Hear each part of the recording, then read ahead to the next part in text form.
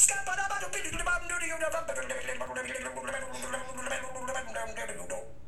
a scat man.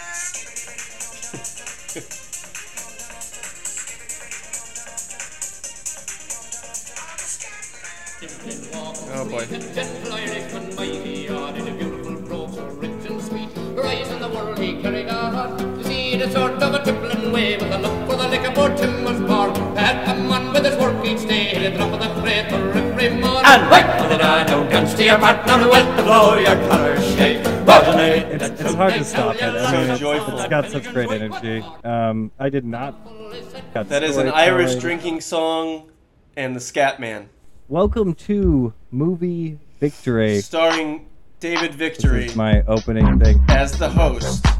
It's Movie Victory, and it's your host here, David Victory. And this is the only scientific movie podcast where we break down the movies and talk about science. And I'm your host, David Victory. The movie we're talking about today is The Dead. John Huston directed. His son did the adapted screenplay, I think. Huh.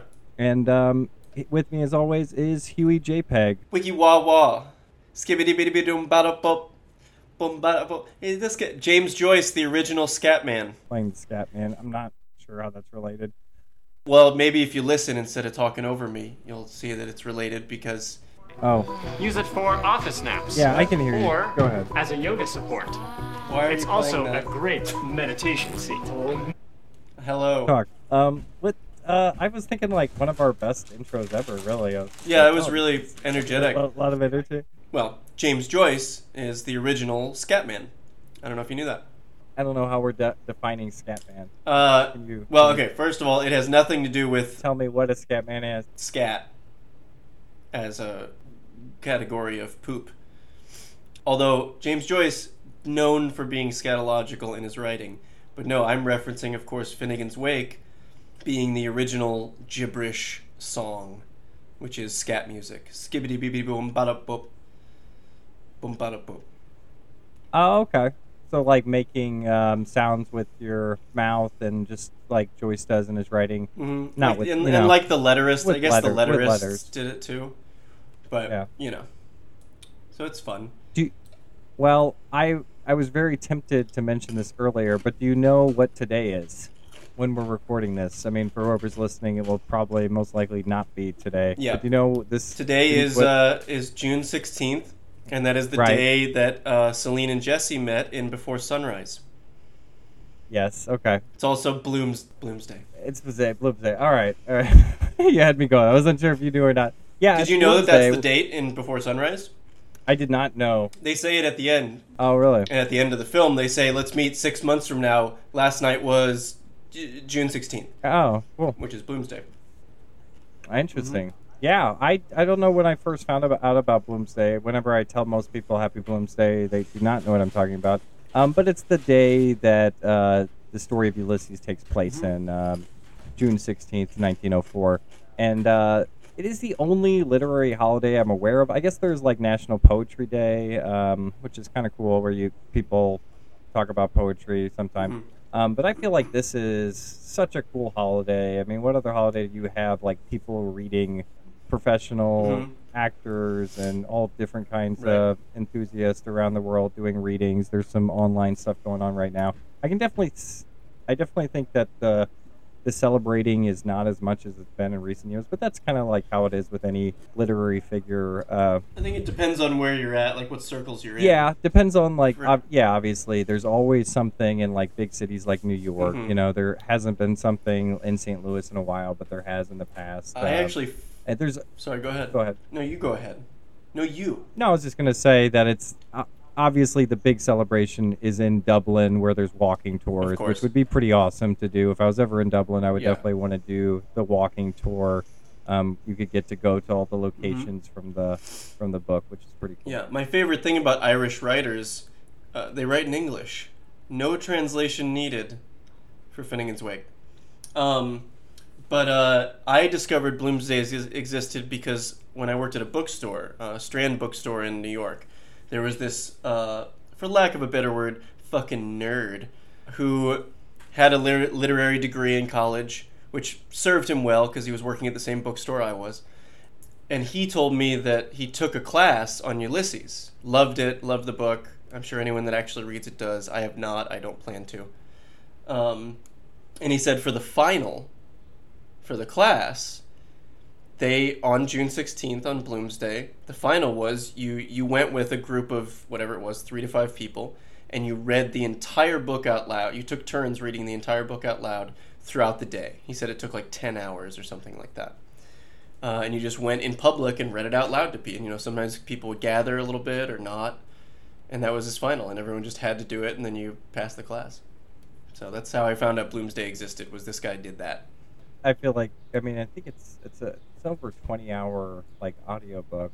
I have the audiobook. I'm almost curious now to look at it. I guess it doesn't really matter. It's almost 1,000 pages. I would have to think it would take you it's like over 700, 10 hours, but maybe yeah, depending on what edition you have or whatever. Mm-hmm. The version I have a couple different editions, but they're always like right around that. I always think about the problematic part when I think about readings. Like, it does have the N-word in it, you know. There are some very crass things in Finnegan's Wake, so we just... Well, let's not forget the time period as well. I mean... Well, I'm not criticizing Joyce here. He's representing how people talked in this era. Yes. But what I am saying is that, like, just as a person reading that and people not understanding that context, are you going to say those things? Like, whenever we talk about readings, I'm just like, I wouldn't want to read that part. I would love to take part in a reading. Well, same thing. I mean, same thing with Mark Twain or Kipling. Oh, throws it out there. Yeah. But again, lived towards the end of the 1800s. Where weird topic to jump off on Joyce. No black people in this movie, I should add.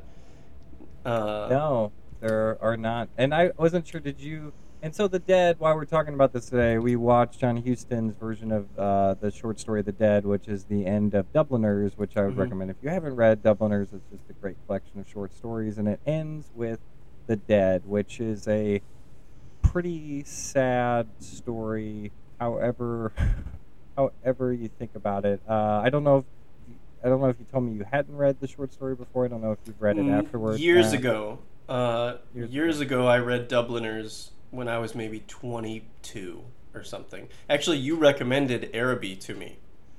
Yep, love Araby. Yeah, which is the one maybe the only story in there I read twice. I do not remember it, the rest of the book. I did not reread it before or after watching this movie. Especially after watching it, it made me not want to read it.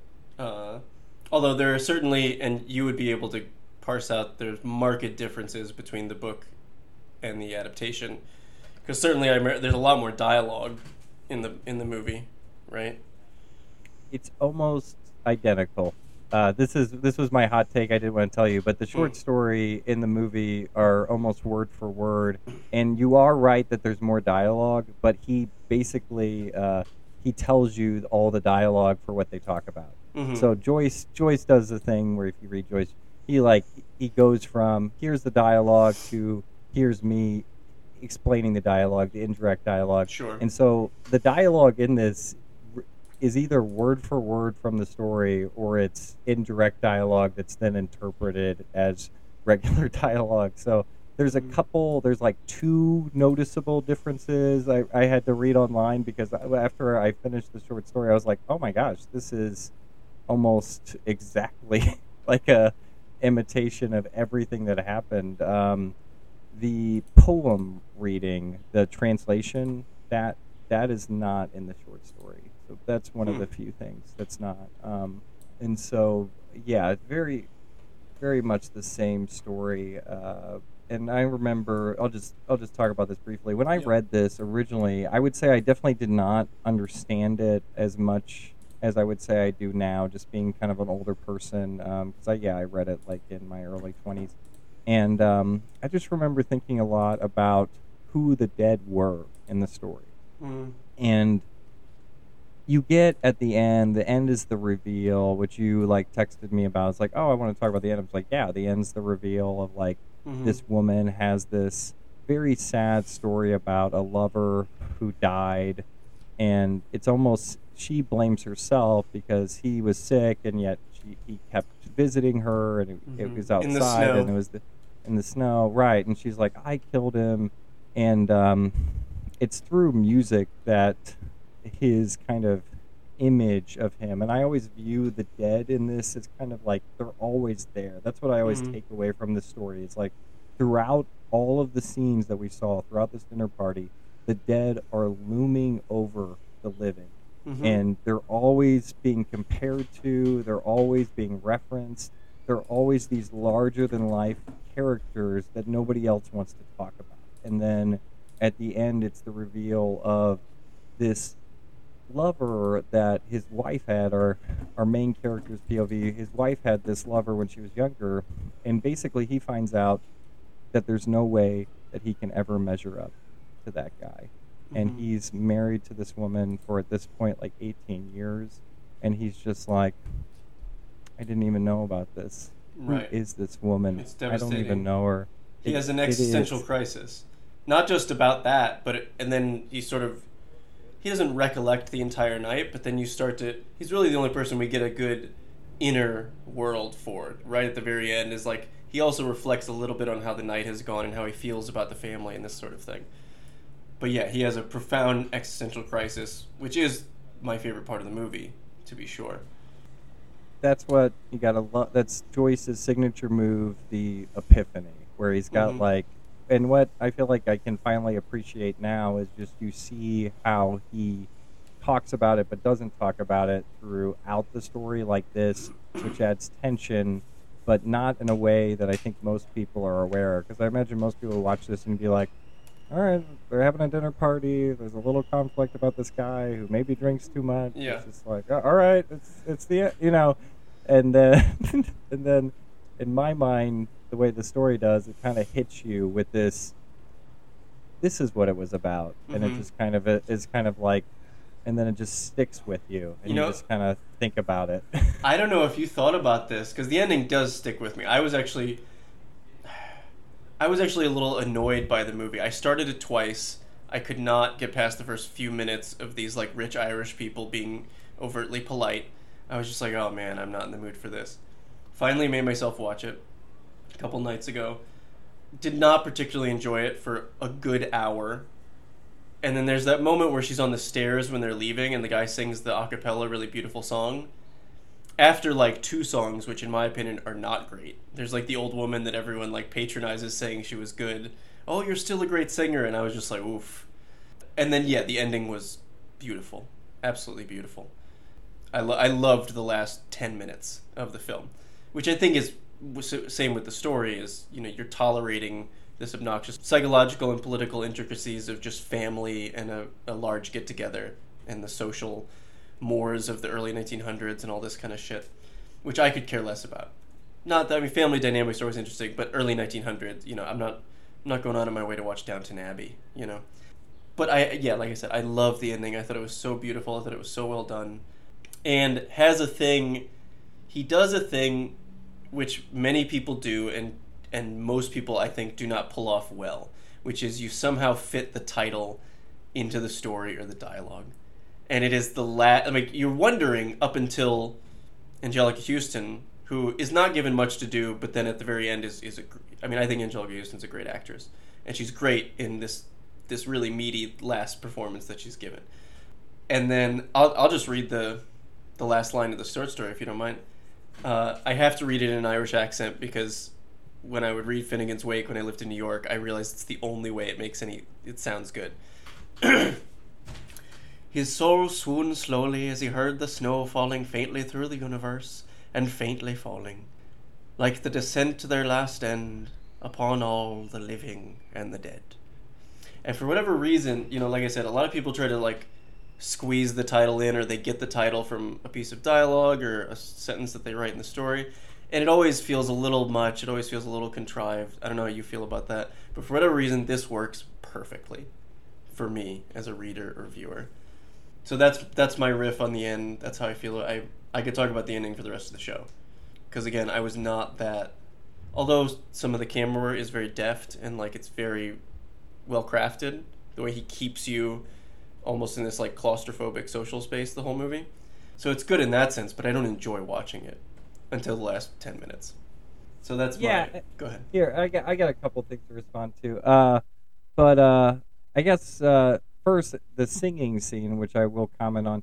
I will say this is a movie that will hit you or not hit you. I could see myself watching this at some time, and like Berkheimer Harmony just being kind of frustrated with the lack of seemingly anything's happening. But I guess because I did know the story, and one of the things, but I'll comment about the singing first, but then I'll go into kind of like how I appreciate what exactly it's doing and what they're talking about. Right. And for the record, you have far more context having read the story much more than I have. And finally finishing Ulysses last year, which neither here nor there. But so when I listen to the singing, I'm like, I don't remember the singing supposed to be bad. And so I was just like, it sounds like she's being very technical. Like that's what there's an old woman that sings later on. Then there's talk about like the dead singer, which I like, there's another dead person that's just kind of living large and died young in the story. But I was really curious when I did the reread. I was like, what is it? How does it describe the singing? And it describes the singing as basically that, as it does sound good, but it's technical. And so I was kind of like, should that woman have been a better singer? I don't know. She sounded like very technical to me, so I guess it worked. But at the same time, this is something I kind of, when my wife was watching with me, sometimes I was like, this is just something I think is interesting about the Irish. If you want to be a real man as an Irishman, you got to sing tenor. It's that tenor. It's that tenor singer that is bringing in all the ladies, and it's like that's funny. Everybody sings. If you're an Irish person, the way that they're portrayed in Ulysses and Dubliners, like singing is just a way of life. Right. Other people, I guess they play cards or whatever, but the Irish sing, and there's nothing drink. more.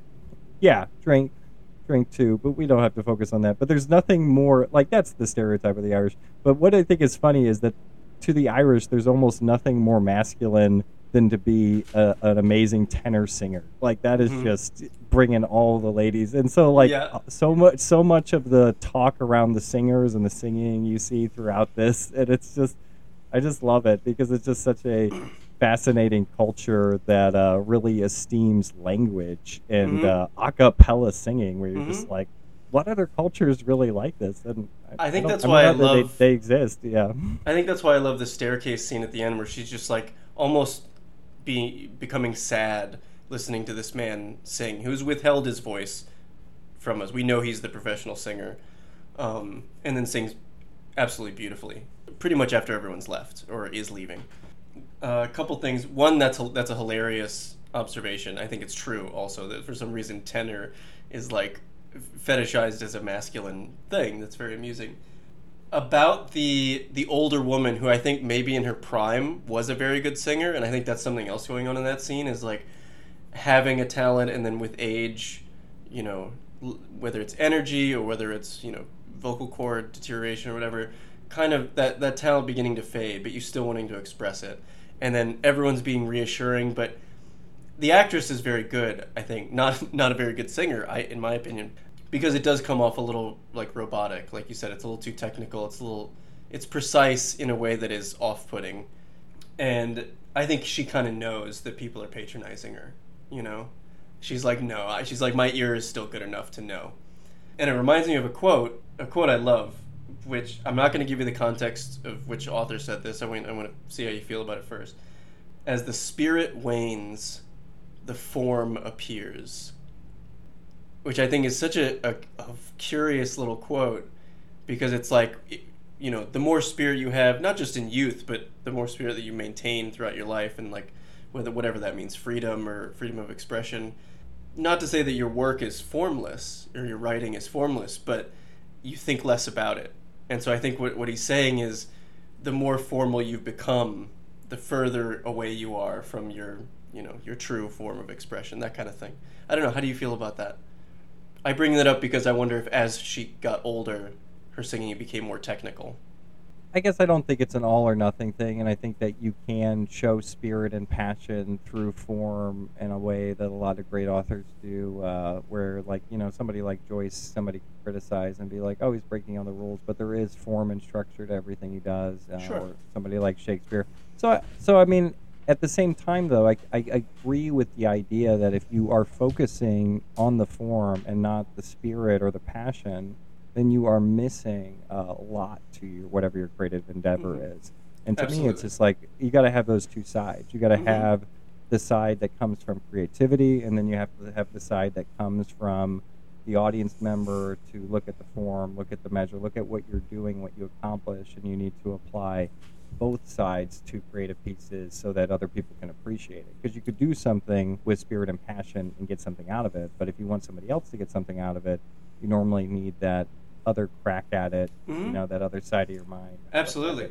I think that's the correct way, to interpret this quote, this strange little quote. I don't think he's pointing the finger at anybody. Like, he's not pointing the finger at bad writing, who is too formal or anything. I mean, there's also no context to the quote, right? But yeah, that one always stuck with me for some reason.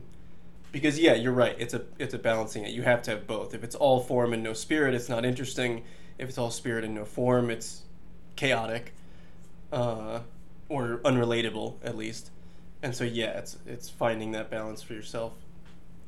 But yeah, enough about Finnegan's Wake. Is that from Finnegan's Wake? No. There's no. That's a coherent sentence. It's not in Finnegan's Wake. You want to know who said it? Yeah, sure. It's an author I'm actually not a big fan of, although I do like some of the things he said about writing, and it is Charles Bukowski.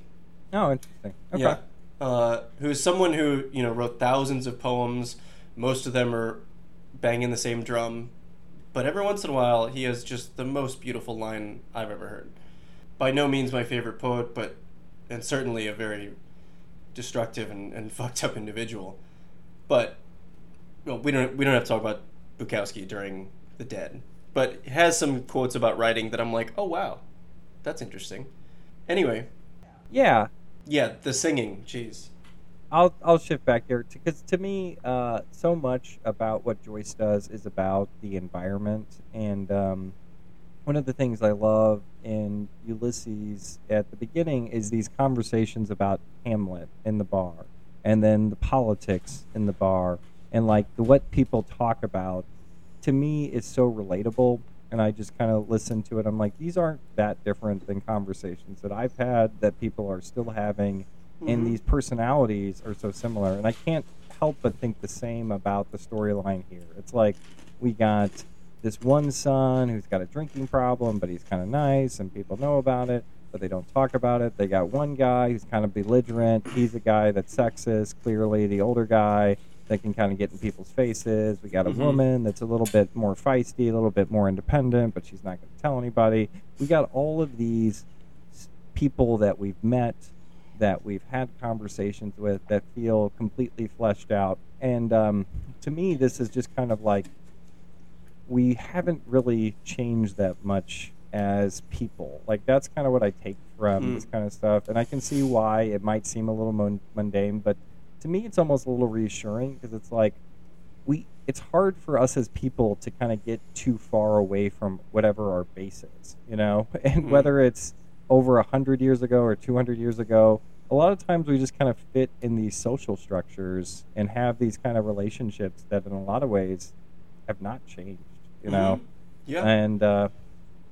And so that, and I kind of feel comforted by that. And then at the same time, a story like this can kind of bring such focus on what we all care about, which is being happy, spending time together, and also just kind of as trying to escape from the dead, or to not think about the dead. And this is not like a way that I typically think about dead people, but in this story, I feel that the presence of the dead is almost always there, and is kind of just looking over the characters, and maybe silently. And in this way, it's almost a little bit of a scary story, because it's like it's a lot of ways I would describe that everyone at this party is basically trying to not think about how they're going to die, and about the people that are already dead. And that's the subtext in all the conversation, which just kind of like, I know I'm doing a lot of the work now, but No, it's now fine. that adds to me when I see the dialogue and I focus on it's like this is what they're saying. What they're not saying is I'm gonna die. They're gonna die. They're getting closer to death. I don't know what's gonna happen to them. Mhm. Or and then when you get the little bit of inner dialogue from the main character, what is he thinking about? Like the most base things. He's kind of like, am I gonna get laid tonight? What's gonna go on? She's kind of mad. Like he's thinking about all of the most superficial things in that inner dialogue, and it's always me, me, me. And I don't think that's unique. I think that's normal. I think he's being alive. I mean, I think Yeah. he's not dead. He's thinking about these base things. I do completely agree about every character is a type of person that you know, regardless of whether it's class or what language you speak, the culture you grew up in. Because this is not just a family, but a social party. Yeah, there are these types, not like archetypes, but there are these types of people where you're like, oh, I know her. I know that lady. I've worked with her before. And so, yeah, that's definitely a cross-cultural thing that Joyce is able to observe here. He's like, oh, that kind of person. Or, it's not really conflict, but one of the main or most focused on characters, like you mentioned, is the drunk. And one of the things I like so much is once Angelica Houston and then the guy who's in her monologue we hear get home, one of them, I forget, it might have been him, comments on like how overbearing his mother is. And he's like, if I had her as a mother, I'd be drunk too. Something to that effect, right? And that's kind of a reveal because we don't see too much of that in the mother character. But these people all know each other. They've known each other for years. And they're like, yeah, geez, I wouldn't want to live under her roof. And so I think that's interesting because certainly that person still exists, right? The mama's boy. Oh yeah, and also just his story or his character, I think, is sympathetic in a lot of ways. Mm-hmm. Yeah, he drinks too much, and he's like, there's a lot of pressure put on him, and that his mom is so mean to him in every scene. If she can say something negative to him, she does. Right. Constantly belittling in a very casual way. And that is such a negative thing for anybody to have to carry around, especially if you're sensitive. And if it's your mom. It's not. I feel like a lot of times we show these, and it's like that's just how moms are, and it's like, well, that's just how moms are, is destroying their little sons, and it's not like fathers are. That they don't do something similar. They do, mothers and fathers both do these kind of things. And I'm not going to judge the mother for why she's doing what she's doing. That's not what we're talking about. But just the way that you have a character who is struggling and suffering, and he's getting sympathy from some people, but not sympathy from others. And it's just a normal social structure that we see a lot. He's also the one that speaks up, and he's like, says the outdated phrase Negro, sing, and I think he's just as good. I would be curious what you thought, and the implication is that you would be racist, but right. He was such a good singer. I don't know what you could have said about that. Right. And so who's the person who's speaking up for the minority? Oh, it's the drunk, the drunk. So what does that say? That he somehow feels more, and he's more passionate of a person, at least. He's not dead. Yes, absolutely. The drunk is by and large the most alive person at the gathering, which I think is no accident. But he gets belittled not only by his mother, but by that guy. He goes by Freddie. The guy keeps calling him Teddy. His name is like whatever it is, Theodore Alfredo, something like that, right? So again, that's a really interesting. It's not quite subtle, but it's a really good way to show that this guy gets belittled. He uses the diminutive of both of his names, Theodore Alfredo, and then I prefer Freddie. Don't call me Teddy. Both of those names are for little kids. And so I think that is just a beautiful choice, which I think some people might not notice. But when you really understand the psychology of this character, it's like, oh shit, he's still getting. This is a grown-ass man with a mustache who's a little too drunk most of the time, and everybody calls him Freddie. It's a weird dynamic, but I think one thing I want to point out, like, not just whether it's... I don't think there's anything wrong with being called Freddy. I guess. No, I don't either. I don't either. Okay. But I'm saying I think it's a very pointed choice for this character that he doesn't go by Frederick, right? Well, the guy called him Teddy to fuck with him, and then him to be like, the name's Freddy. You called me Teddy. Like, that's just such high tension to me. I'm like, oh, it's like, how many times has this happened? How many times has this guy said this? You right? know? And the point I was trying to get around to, and the reason I bring up that particular scene where he purposely calls him the wrong name, is something that happens just like when he sticks up for the black musician, who was a great singer, who on a technical level there's nothing to critique, and that's why he brings it up, right? I think when you are systematically, whether it's by your mother or a spouse or whoever, your self-esteem is whittled away at over years, and you don't even have to become a drunk like this character is, but I think that burdens you, and it sort of like breaks you down so many ways that you then have these outbursts, and you are more willing to say not just the socially impolite thing, but if somebody is fucking with you and says, I mean, let's also face it, it's not his mother belittling him just one time, it's somebody else, and then he stands up to the guy, right? And so I do think there's a weird, like, psychological repression factor where the more consistent it is, and the more you've been battered down over your life, the more likely you are to lash out when it seems particularly unfair or is from someone that you don't respect enough to not lash out at. Does that make sense? Oh yeah, for sure. Like, you can't talk to this person, so you lashed out at the wrong person. And I would say, right, where is his dad? His dad's dead. I'm like, another dead character that's kind of looming over a relationship. So, and didn't he have a brother that was dead too? I don't know. Maybe not.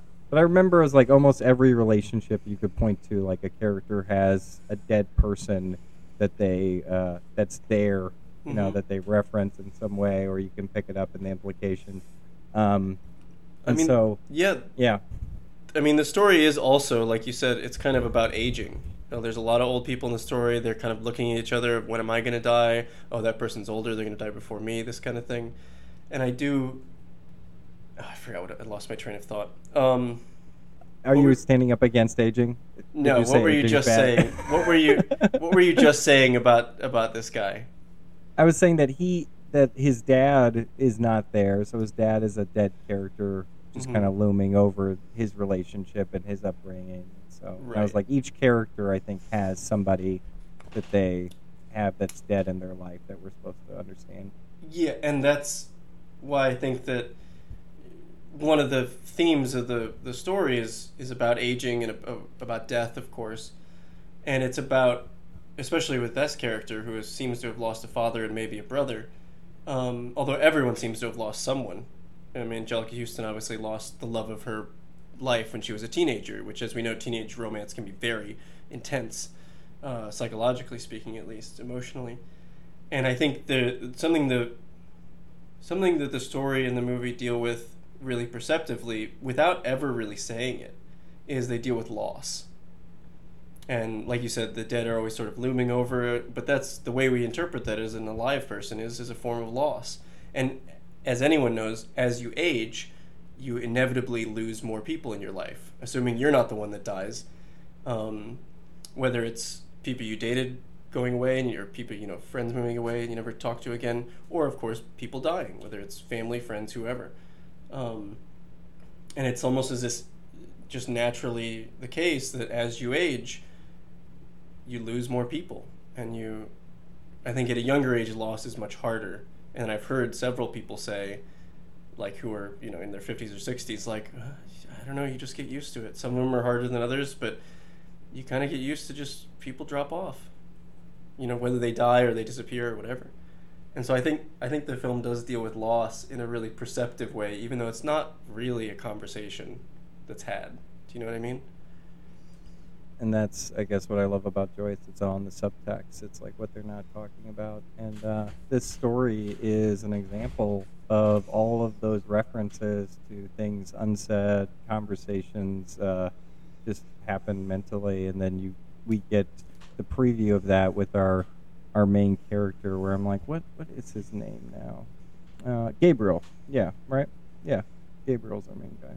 But our main character, but yeah, we get his inner dialogue about how he's perceiving death and how he thinks about it, and I think that's just kind of what we're supposed to get from what the other characters are kind of just not saying in all the scenes. And yeah, loss is really tough, and death in general is just something that nobody wants to talk about. And if anything, I think that's one of the other takeaways from this. It's just it's always kind of the elephant in the room. Nobody wants to, and I hate to say the word hate, but I don't like how when somebody dies, nobody wants to talk about them anymore. We just want to pretend that they don't exist, and it's just kind of like moving on. We can never say that person's name again.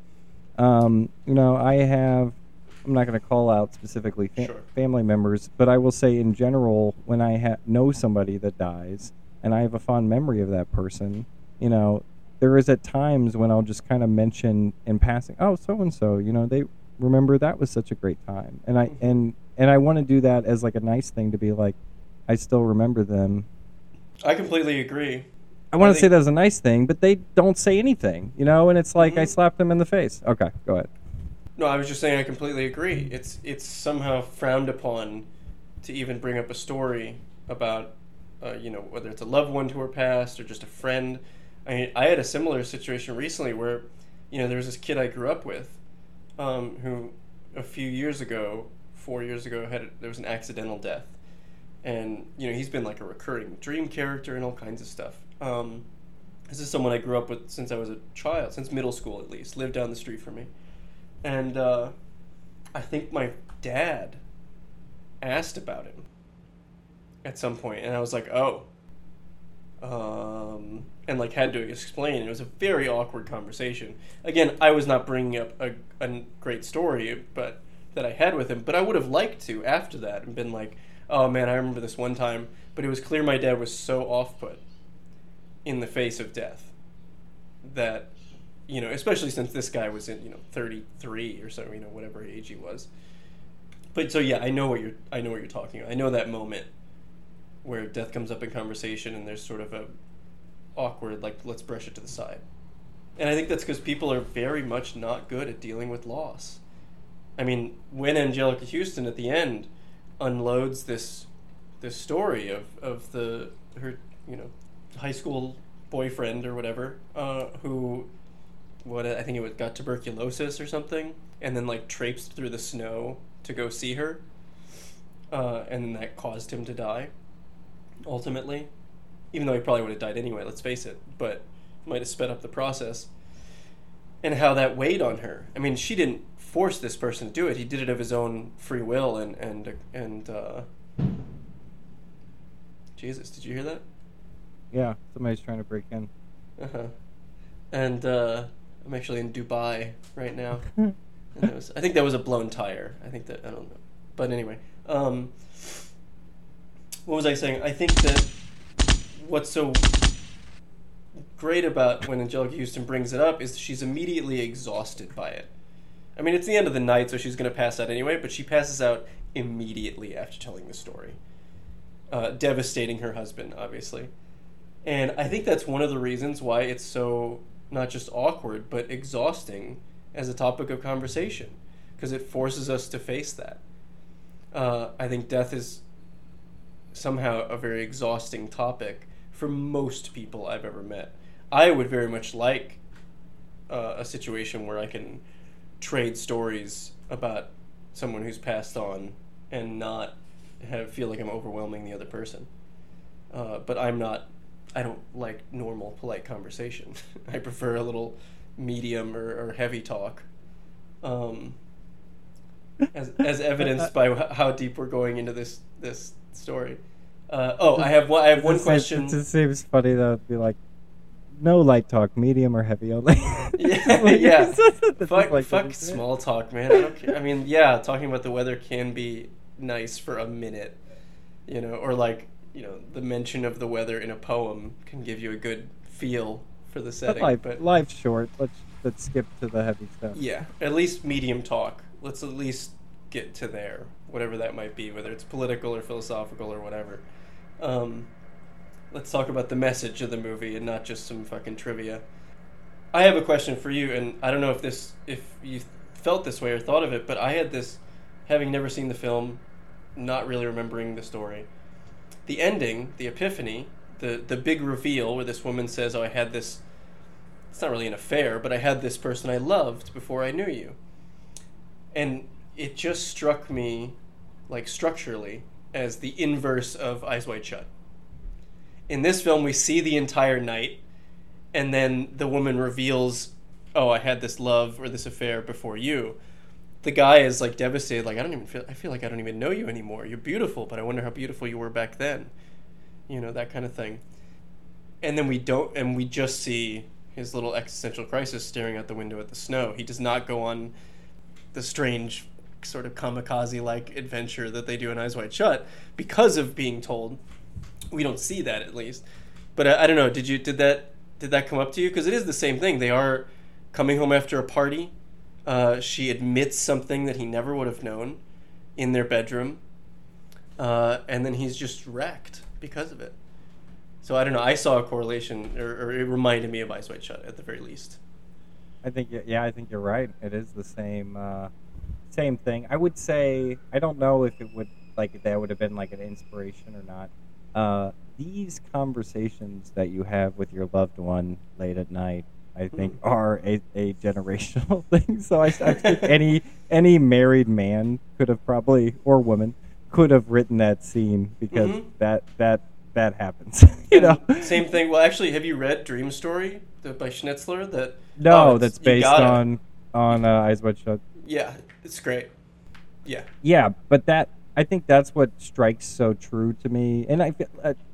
These are definitely not the only two examples in literature and movies of couples having these conversations that you shouldn't bring up when you're trying to go to sleep. You know, that's what I'm gonna say. I mean, I've had many. I mean, I have never been married, as you know, but this is not just a spousal thing. Any couple can have that late night conversation. I mean, one of my favorite things in the world, one of my favorite moments, is, you've been intimate with someone and you're just laying in bed talking. It doesn't have to be a heavy conversation like this, but just all the ice has been broken in every, emotionally, physically, and now you can just both relax. And to be able to just actually relax next to someone, like laying in bed talking about whatever comes to mind, it's one of my favorite things.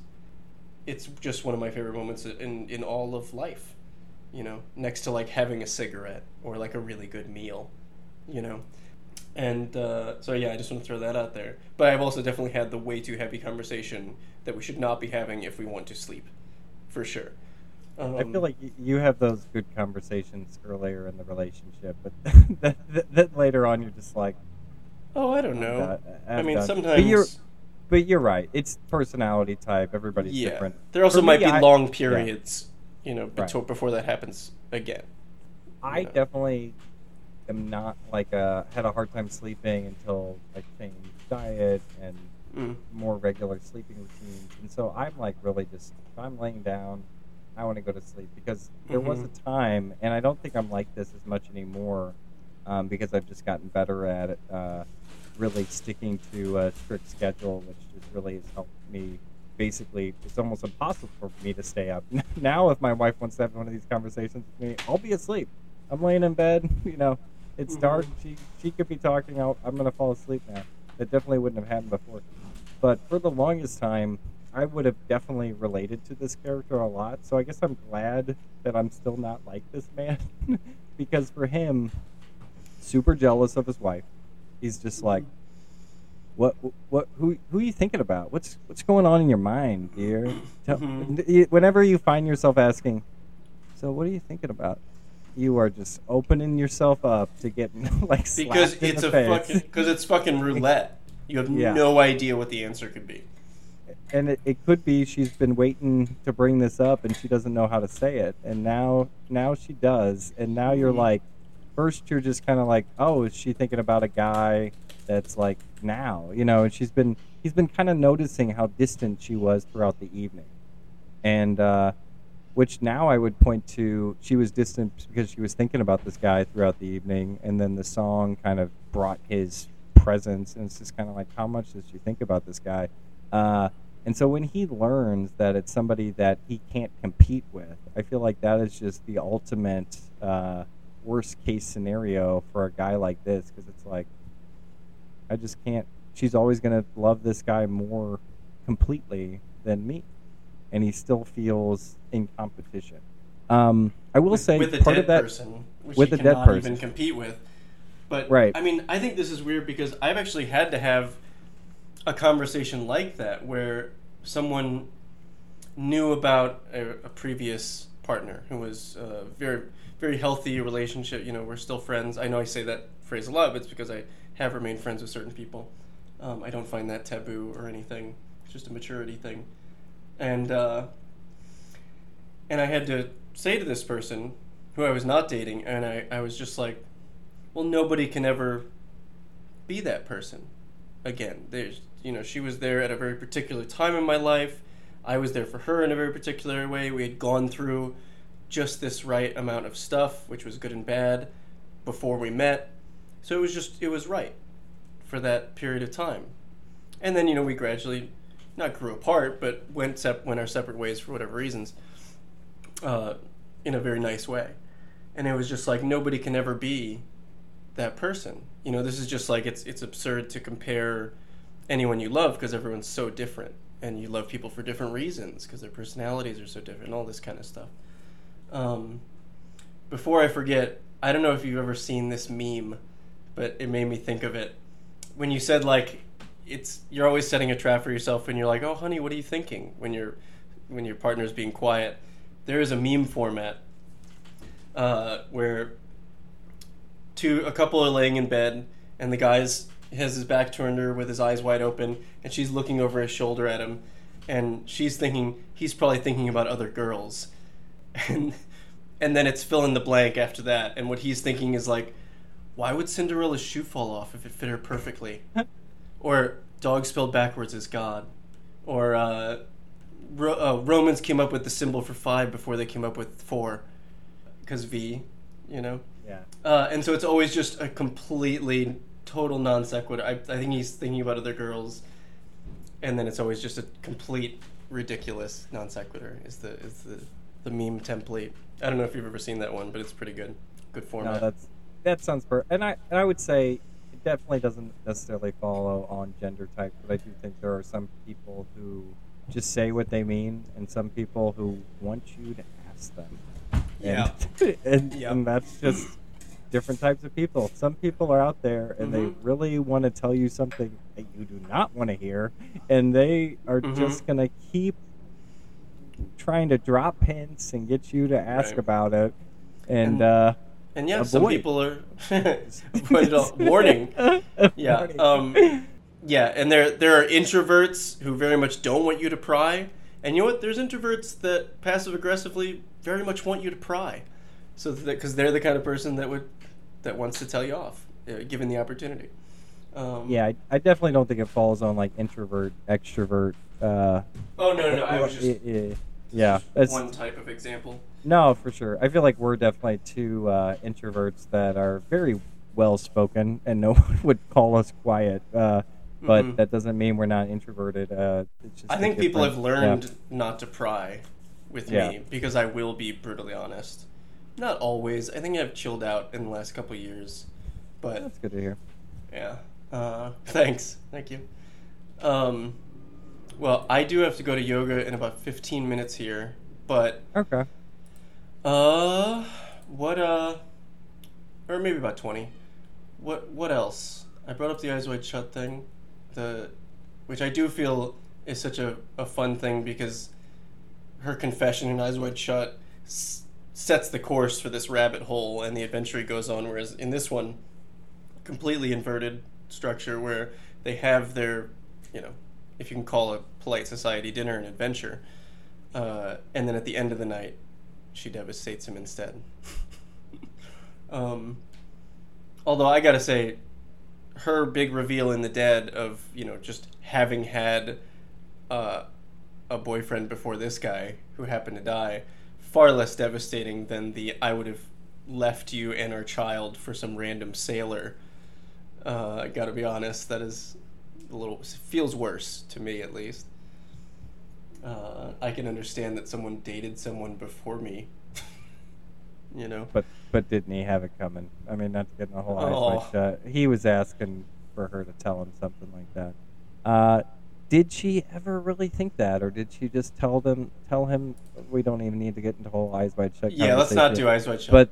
But I would say that one of the things I love about both of those films is the subtext, is how the film is really about what's not being said. It's really about these ideas that are kind of surrounding the characters, and they're dealing with those in a lot of ways intangible things that you can't really articulate, whether it's jealousy, love, death, all of them kind of together. Another thing that I would say that I love about the portrayal of marriage is something that it definitely did not understand this about marriage when I was younger, but you are always, you are never really arrived in marriage, and anyone who feels like they have arrived in their marriage is probably missing some things that are going on in their marriage.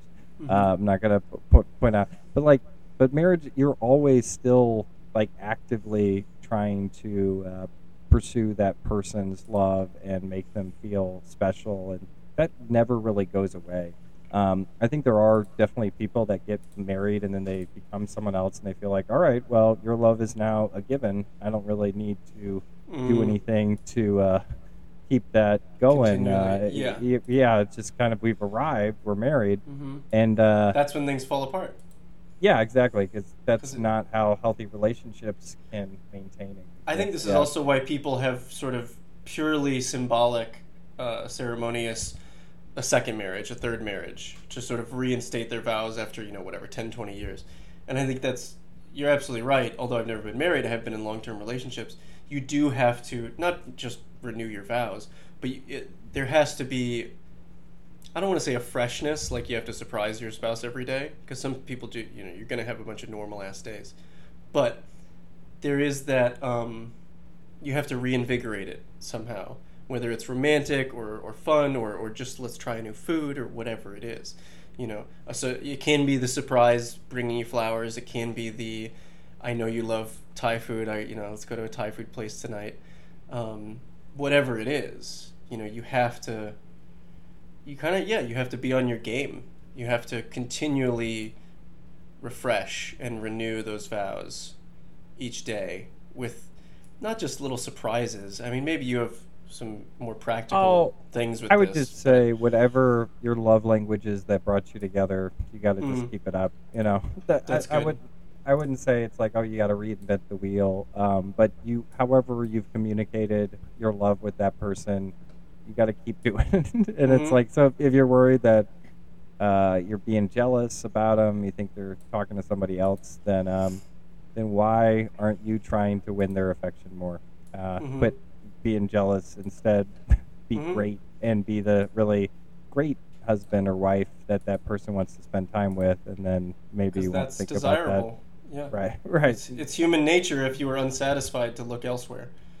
And I think maybe I said things like, oh, you get them flowers or you take them out to dinner, because one of my love languages is definitely gifts. Yeah, whatever. And that's most people, I would say that applies. Except some type of purchasing of items. You think this marriage is going to last? Gabriel, I did confirm that's his name. Are they gonna make it?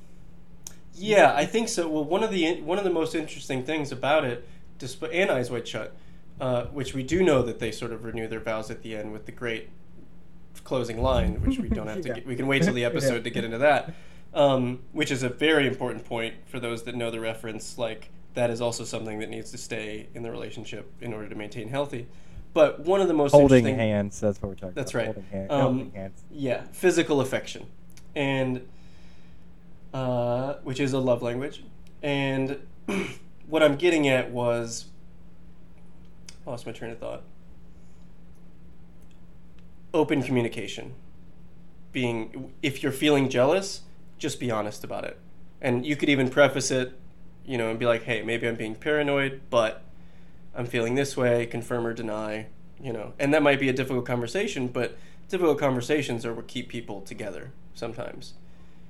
Yeah, open communication, despite the fact that in The Dead and in Eyes Wide Shut, they are devastating reveals of this person's inner world that the spouse didn't know about. I still think they ultimately lead to something healthier and an understanding the other person more, especially if they're difficult, but just open communication in general. Because like I said, you can be preemptive, and as soon as you start feeling a little jealous, you can be like, hey, let's talk about my jealousy, and you can let me know where you're at so that I don't have to guess what you're thinking, and that's huge. A lot of people never do that. Open communication, I think, is probably the most healthy thing that you can practice. You never really get it right, but you got to practice it over and over again in relationships. And some people are better at it than others. Some partners are better at it than others. But it's enormous. It's, to me, the most important thing. I would argue communication is the foundation in any relationship. But it's not always talking. Communication is a variety of ways that you communicate value, needs, intimacy with another person. I would say I would hesitate on always be completely. I guess my only caveat, because I think sometimes in relationships you can just fixate on the wrong things. Like I brought up, Yes. like petty jealousy or whatever it is. Sometimes that's just you, and you need to, if that's just something that's an issue for you, maybe it would benefit you to be like, hey, this is what I'm like. But if you already told that person that, you don't always need to remind them. And keep your private battle to yourself. Yeah. No, I agree. I think but that's a good compromise. If it's ongoing, if it's something that's an issue, bring it up. But sometimes it's maybe that's something you would talk to your therapist about. That's a good compromise. Your spouse is not your therapist, and it's not their job to. Yeah. Anyway, go ahead. Yeah. No, I was just saying. Yeah, you're right. It's somewhere between what each of us are saying. It's important to at least bring up so that your spouse knows, so you don't have a totally private internal battle.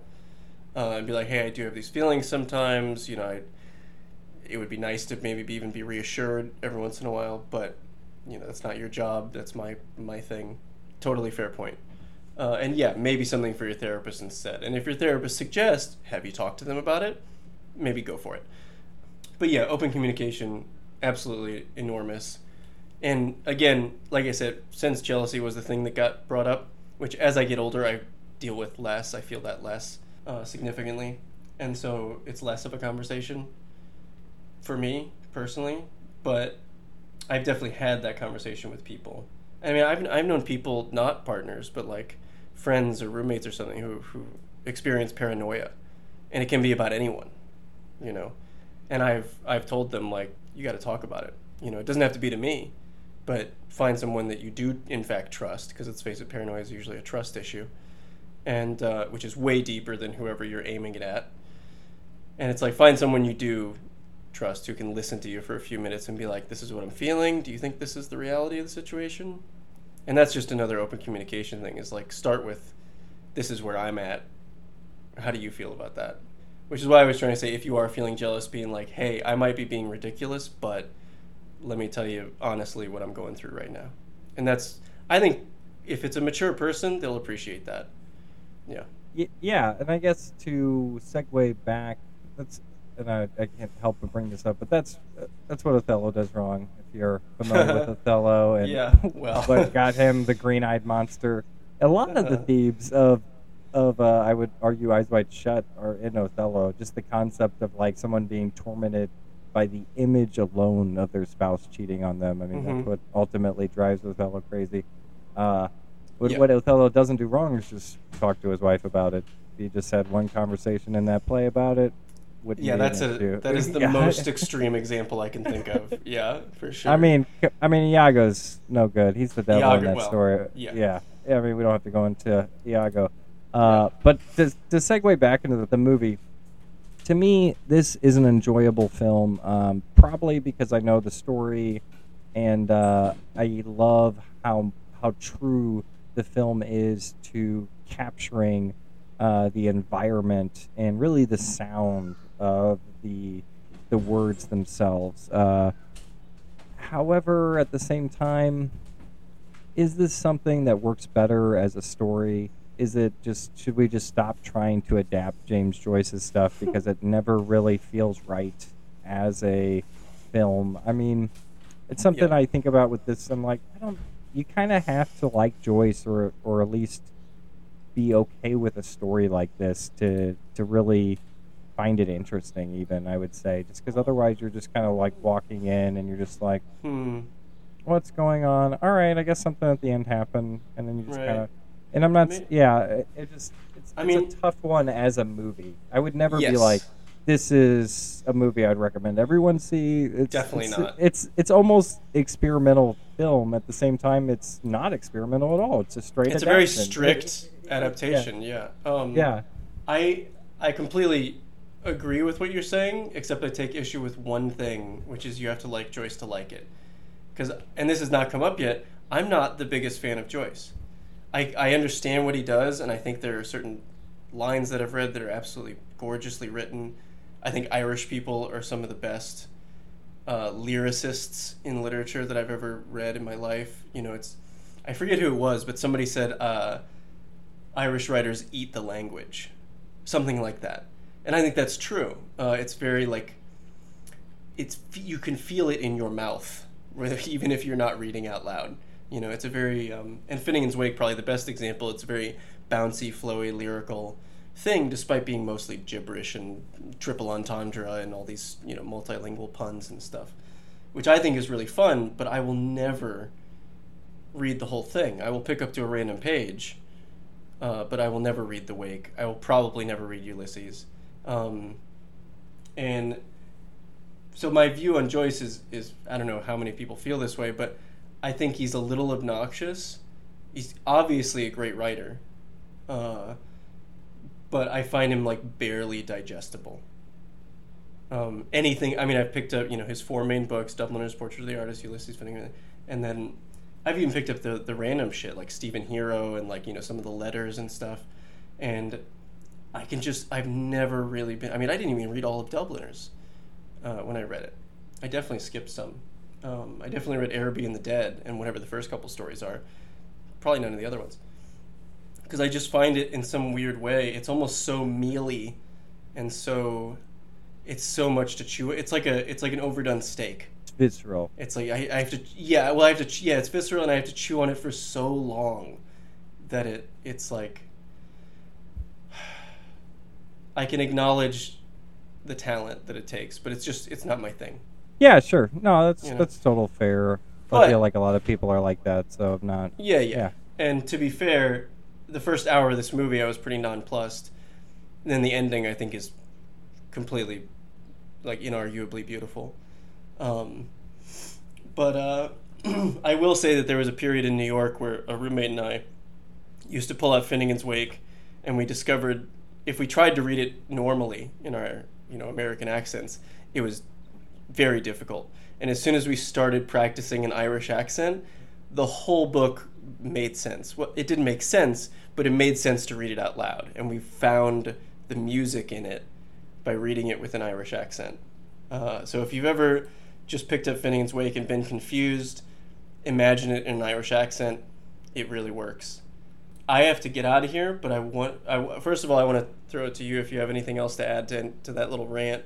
But I want to do a little game. I have Finnegan's Wake pulled up. I want you to pick a chapter, and then I'm gonna flip to a random page and read a bit.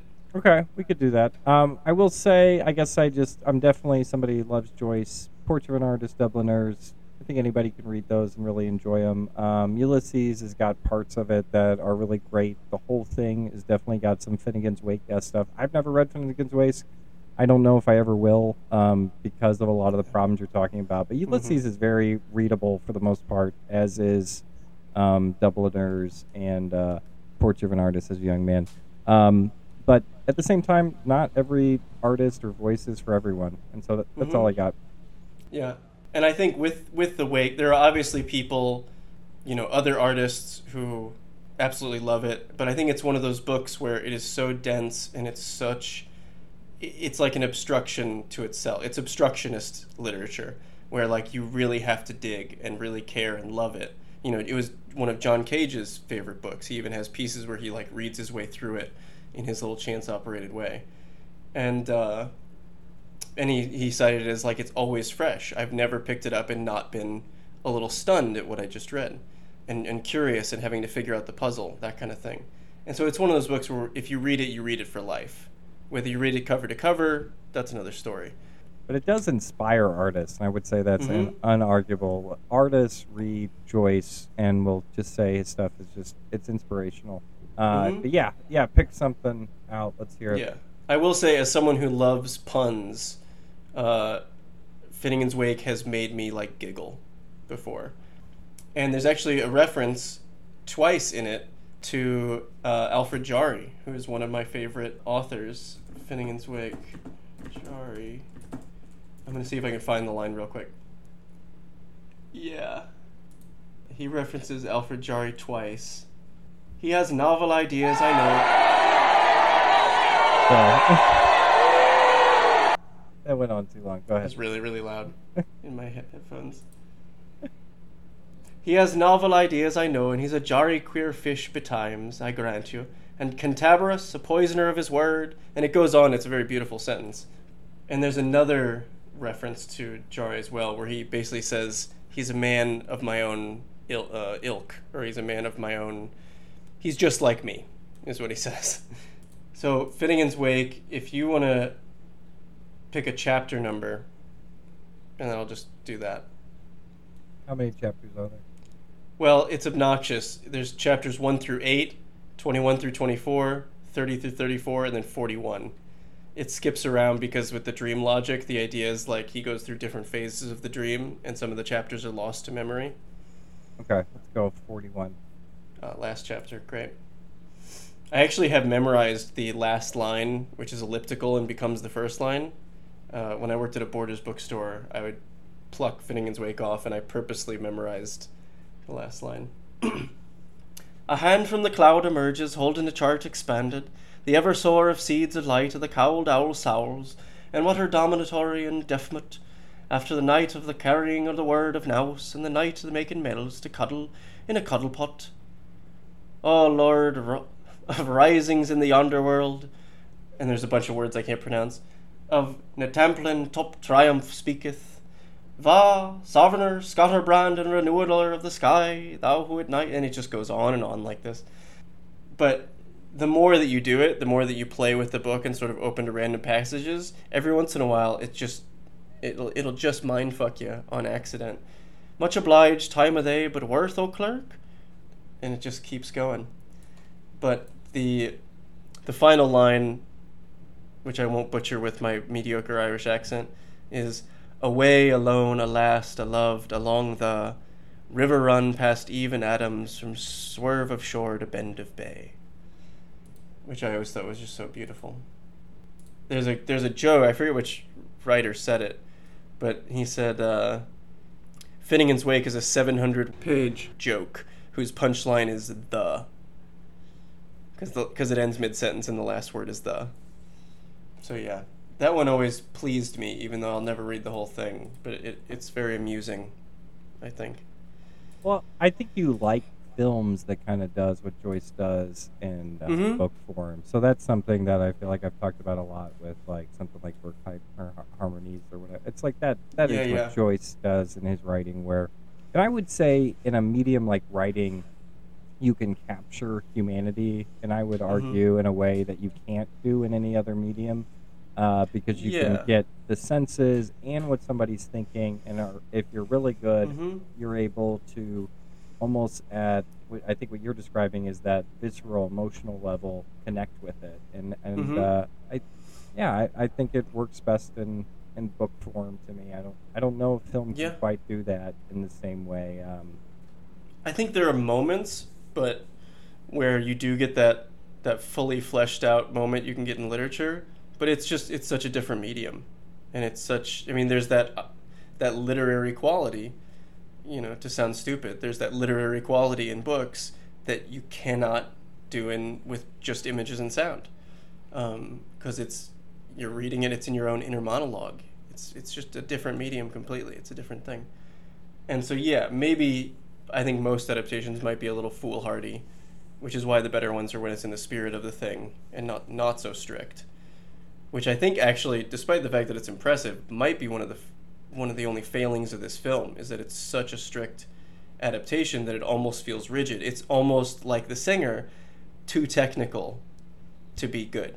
There are obvious things about it that are well done. It's a well-crafted film. It's made by a great filmmaker at the end of his life.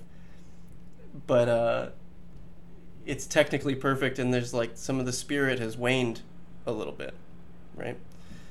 That's also one of the reasons I brought up that Bukowski quote about writing. As the spirit wanes, the form appears. And I think this movie's very formal. It's technically done very well. You know, I would have loved to have seen Altman make this movie with this many characters, and I think he would have been a little more inventive about how he shot it. Everything's very by the numbers in this film in terms of the direction and the camera work. It works, and it's good, but it's too technical to have the spirit. That's my view. I guess in a very Joyce way, I would say, yeah, exactly, because they are missing the life in the story, and that's why it feels like that, where it's technical and you don't feel the underneath it. I would argue that is the tone he's trying to achieve. So yeah, I in a lot of ways I'm like, yeah, that's why I think it works. But I would get people that don't, because it's not this emptiness that our main character Gabriel feels is something that all the characters feel, and in that way I would say it's not pleasant. It's kind of scary. I know we're at the end of our time. I don't know if you just want to do ratings real quick and then call it. Yeah, let's do ratings. And then to respond to what you just said, I do think, even though the film is crafted very by the numbers and none of the shots are particularly interesting, or no one's going out of his way, the camera just serves a function, I do think that may not be the case for the last 10 minutes. I would rewatch the last 10 minutes of this film, because I do think something of the spirit is captured briefly, just during the dude's monologue after not even during her confession, but just then she goes to sleep, and then we get his inner monologue. And then I think there's something there where he approached the spirit of the story. But maybe given the story, that's almost impossible not to do, because it is the epiphany, But yeah, ratings. What's yours? Yeah, I won't go through the whole system, our check equal plus minus system. It's a tough call for me, but this movie's a plus because it kind of checks the boxes for me personally. I don't know if this is one I would recommend to a lot of other people, but I think that if you like The Dead and you want to see a movie version of it, check it out. It does a great job adapting it, and so that's my rating. I would never recommend this movie to anyone unless for some reason the Book Dubliners came up, and I'd be like, oh, are you aware of the I cannot believe that Larry, who was our guest last week, said this is one of his favorite movies of all time. I cannot wrap my head around that. Such an interesting pick. It's a weird pick. I'm gonna go. I don't think we have ever given this rating before, but I'm gonna give this film an X. Okay. And an X, to be clear, we don't have time to go over the rating system. Listen to another episode. But an X is not a minus. A minus is this movie adds negativity to the world. X is not. That's not the case. X can be many things, as we know, but this one is one. I would not recommend it to anyone except for this one caveat. And also, I will probably never watch it again, but I acknowledge its craft. It's a movie. I liked the last 10 minutes. Gonna forget about it now. X. That's fair. The scientific rating is a equals. So write down. Yeah, I don't think anything that's fair. By a famous director like John Huston is going to get below equals, and the way our current scientific system is. But yeah, the scientific rating is an equals. Yeah, I would say most viewers probably wouldn't get much out of this film, so I definitely can't rate it higher than a plus, and completely would understand. I would have a hard time understanding anyone reacting strongly negative to it, because I'm like, what do you you just don't like people interacting that you had some kind of visceral response to that. I don't know. But I guess it's possible. I imagine most people would fall asleep. You turn this on, you're going to take a nap. Yeah. I have, for whatever reason, we gave Larry the choice last time of picking it, but it was going to be my turn. I want to do something that's novelistic or something that feels literary, but I'm going to go a little off or a little unpredictable because this is a film that feels literary, but there is no book. There is no adaptation. And there's a film by Charles Burnett that's leaving Criterion Channel in a couple weeks, which is also why it's my pick. And it's called To Sleep with Anger. And it is, to me, despite not being based on a novel, the most novelistic thing I've ever seen. Like that depth and that visceral, that thing that we're talking about, that almost ineffable quality of what it feels like to read a good book, that's present for me in To Sleep with Anger. Regardless of what I may think of the story, it has that quality. Or I'd be curious to think if you also feel that way. So yeah, To Sleep with Anger next week for sure. All right, you heard it here. To Sleep with Anger next week. Until then, this has been Movie Victory, the only scientific rating movie podcast where we get into all the science, crunch the numbers, so you don't have to. You can just focus on the films. All right. Enjoy Bloomsday. Pick up a copy of Ulysses and read some of it. I think that's the only way to celebrate Bloomsday that I know of. Or pick up Finnegan's Wake and don't read much of it. Can you read Finnegan's Wake on Bloomsday? Isn't it outlawed? Do people at the Bloomsday parties, are they like somebody's reading Portrait of an Artist? Throw it away. Not today! Only this one. You can definitely watch Before Sunrise on Bloomsday. Yeah. Bring in the view. Godavari, verticals, and grant Come on. When we spread them here now, I'll be waiting. I'm playing Spread Finnegan's on Wake. your mind, and I'll spread mine on mine. Look, it's what I'm doing. Spread. It's churn and shape. I know. Your wench is rising. I lay a few stones on the Huston sheet. A man and his bride and breath between them.